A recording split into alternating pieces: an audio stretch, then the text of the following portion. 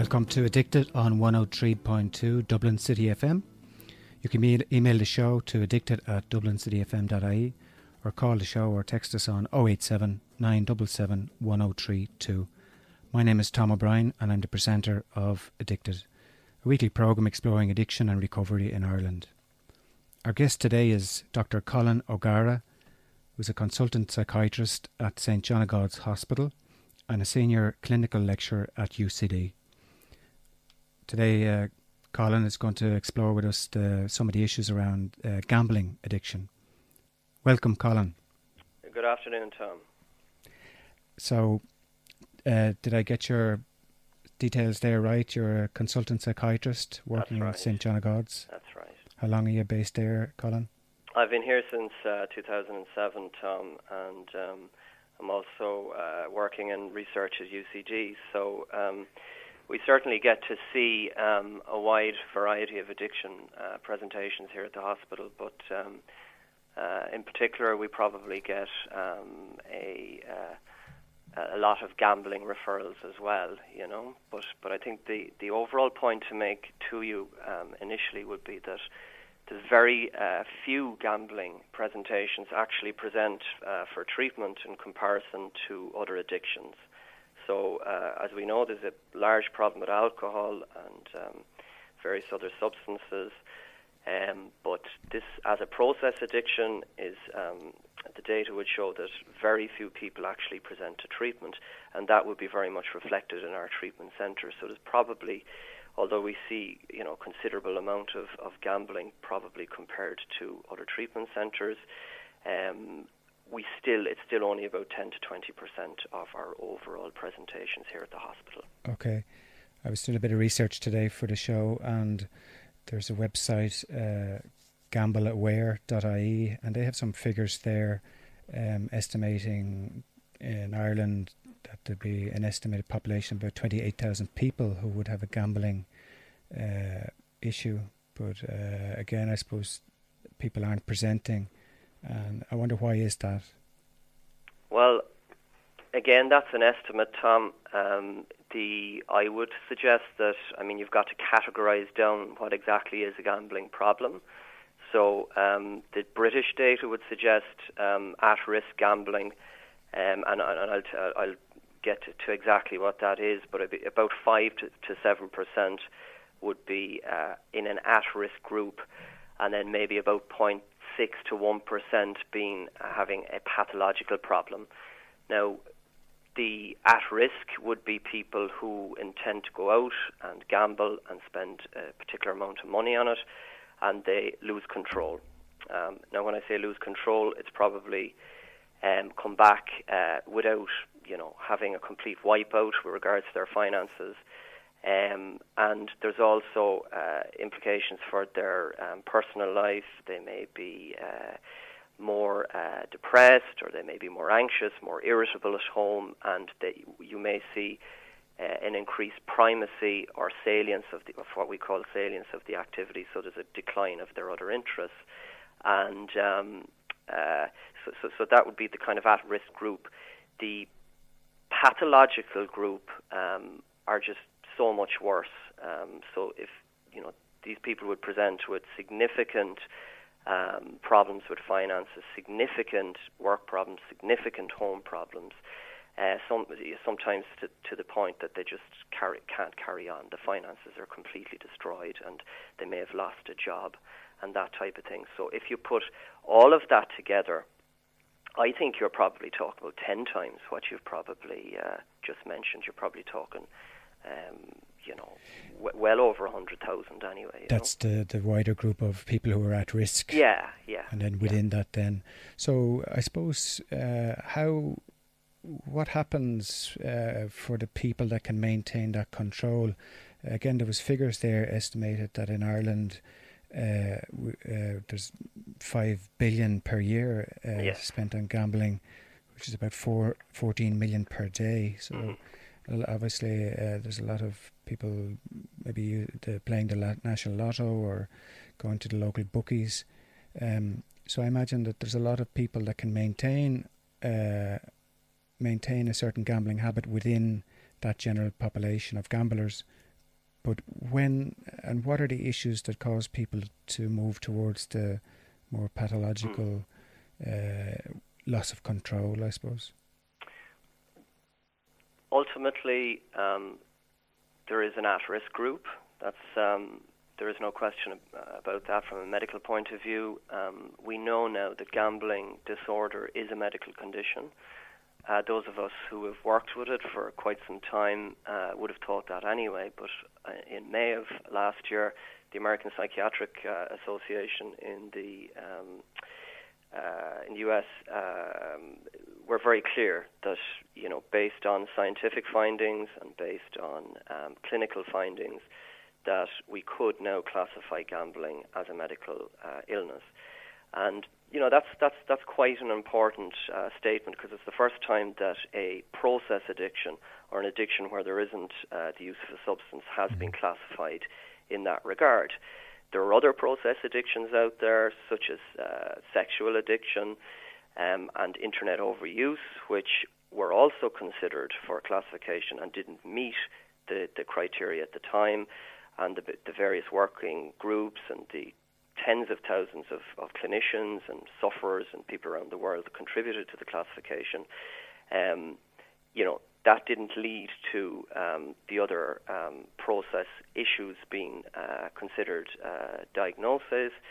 But my prediction is that you'll certainly see internet use disorder in time becoming a classified disorder.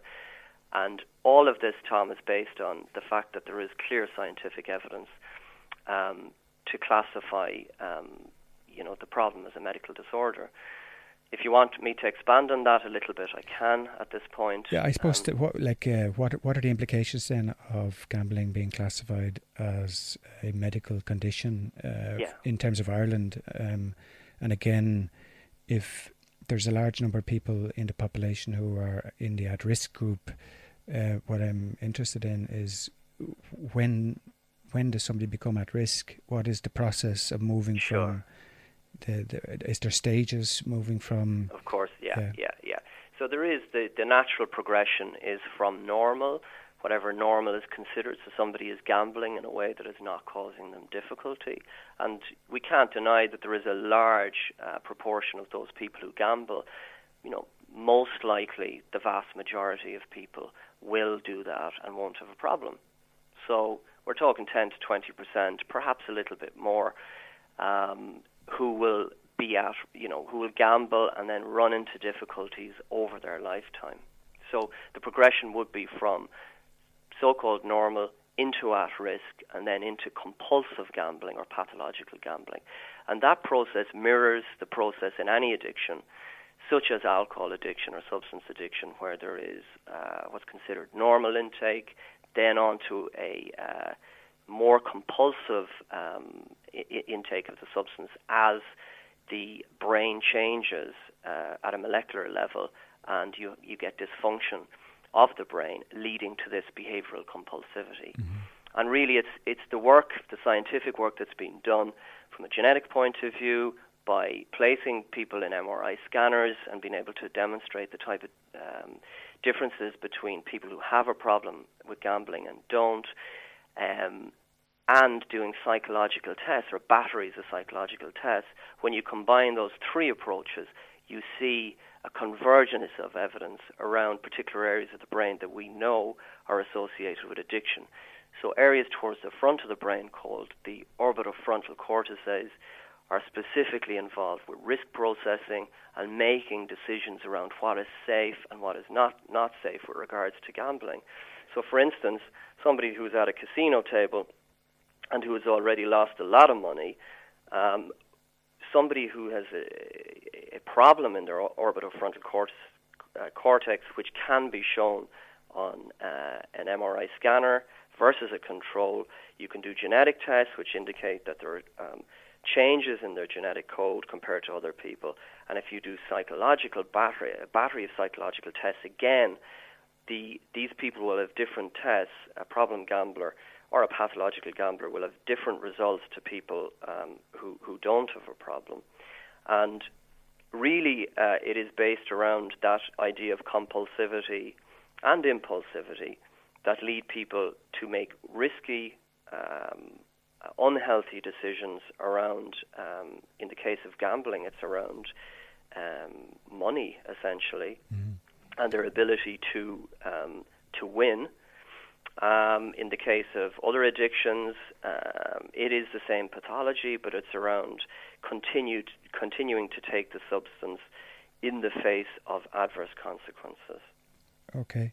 And I'm wondering then, is there people who are at risk and moving towards the sort of losing control in gambling? Are there other factors, is there socioeconomic factors that affect people, or people that have lost their jobs, or someone that's bereaved? Are there factors that increase the speed at which people move in that direction, or is it just the continued desire to win despite increasing losses and loss of control? Sure. There are various theories, Tom, on that. For me, there is no question that the environment plays a role. I think most people would agree with that. I mean, if the environment is in such a way that it's going to increase the possibility of somebody going from normal to pathological use of anything, and there are certainly studies with regards to the influences, particularly in adolescence, around the development of full addictive states from a normal use pattern. So certainly, what we call psychosocial stressors, the ones you refer to, like life events, negative life events, and we would have observed this over the last few years with regards to people being under financial difficulty, and then taking chances where they wouldn't ordinarily do that based on financial problems. Okay. And so what then, the people that are presenting to St. John of God's Hospital, is it a kind of a broad range of people from all sectors of society, or? We are a private facility, so we deal with individuals who have health insurance, so that would be the socio-demographic initially. The presentations are from people from all over Ireland, and the presentations for gambling are quite varied. The main one, because we're a psychiatric hospital, would be gambling disorder with a comorbid psychiatric problem. Now, the co-occurrence of psychiatric issues with gambling is very common, anything up to 40%. Some would argue it's even higher. Some say that most addictive states are accompanied by a psychiatric problem, perhaps up to 80% of addictive cases. So, to give you some examples, I mean, we would deal with people who have a gambling problem but also are very depressed. People who have a gambling problem are also very anxious. People who have a gambling problem and are also elated or hypomanic. And people who have a gambling problem and are suicidal. They'd be the main presentations from the psychiatric spectrum. In addition, from a just besides that, we would see people who've lost money in various situations, as you could expect. The first example would be somebody who has lost their own money, and that can vary from an individual who, for instance, a student who has lost several thousand euro. That to them is a huge amount of money, versus somebody who, had millions, for instance, and has lost most of that millions, perhaps. The second category for people who've lost money is they've lost money on behalf of their employer, and in that can be cases where people have stolen small amounts of money up to very significant amounts of money. But the end result is the same, is that it has led to somebody being apprehended because of that, and then they present to us with a realization that they have a gambling problem. Another category is a medical transfer from medical services, or referral from medical services, and people who are being treated for Parkinson's disease and being treated with drugs that affect the dopamine system. There is a clear increase in prevalence of individuals who have never had a problem with gambling before, a lot of people in their 60s and 70s who suddenly develop a problem with pathological gambling because of treatment with Parkinson's disease drugs. That's really interesting. Yeah, I mean, it has been reported in the literature, and it's certainly something that we have experienced.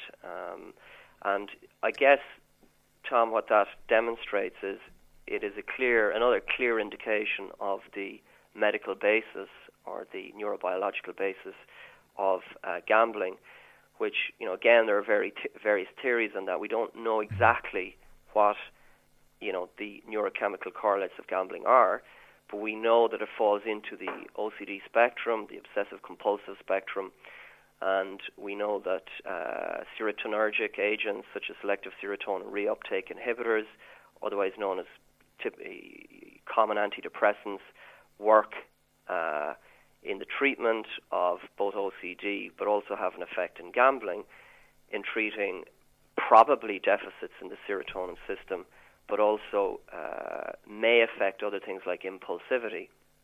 But the key issue in Parkinson's disease is dopamine, and dopamine is very well described as a key player in the neurobiology of addiction. The idea around people being given drugs for Parkinson's is that there is a low level of dopamine and it needs to be boosted up. Mm-hmm. These drugs are called dopamine agonists. One of the side effects is gambling, or the development of a gambling problem that wasn't already there. Okay. So that's another category. And the last category is the crossover into people who present with difficulties with their personality, otherwise known as personality disorder, and the co-occurrence of gambling disorder. So they're the various categories. We're going to just take a short break for a piece of music now. Welcome back. You're listening to Addicted on 103.2 Dublin City FM, and I'm talking to Dr. Colin O'Gara from the St. John of God's Hospital in Stillorgan. So welcome back, Colin. Hi, just Tom. Before the break there, you were profiling the medical condition of gambling and the issue about Parkinson's disease treatments and how that can increase the risk factor. It's very interesting. So when people do present then, and obviously there's other issues, as you mentioned, like depression and other mental health issues that people can have, what approach to treatment is there for people that present? Okay, the first thing that we would do, Tom, is that we would look to remove the person from perhaps the device or the environment that they have been engaging in gambling. So for a lot of people, it is merely a smartphone. So all of the gambling has occurred on the smartphone. So these individuals will never have set foot in a traditional bookmaker or have conducted any other form of gambling. So for that individual, obviously it's very important to take away that means of gambling for a period of time. Now, obviously, that's not pragmatic long-term, so a contract or a collaboration has to be commenced with regards to how that's going to work in future, and that's done through working with a key worker in the hospital who works on a daily basis, on a one-to-one basis with the person. The person is in residential treatment for this at that stage? Yeah, that's the initial phase.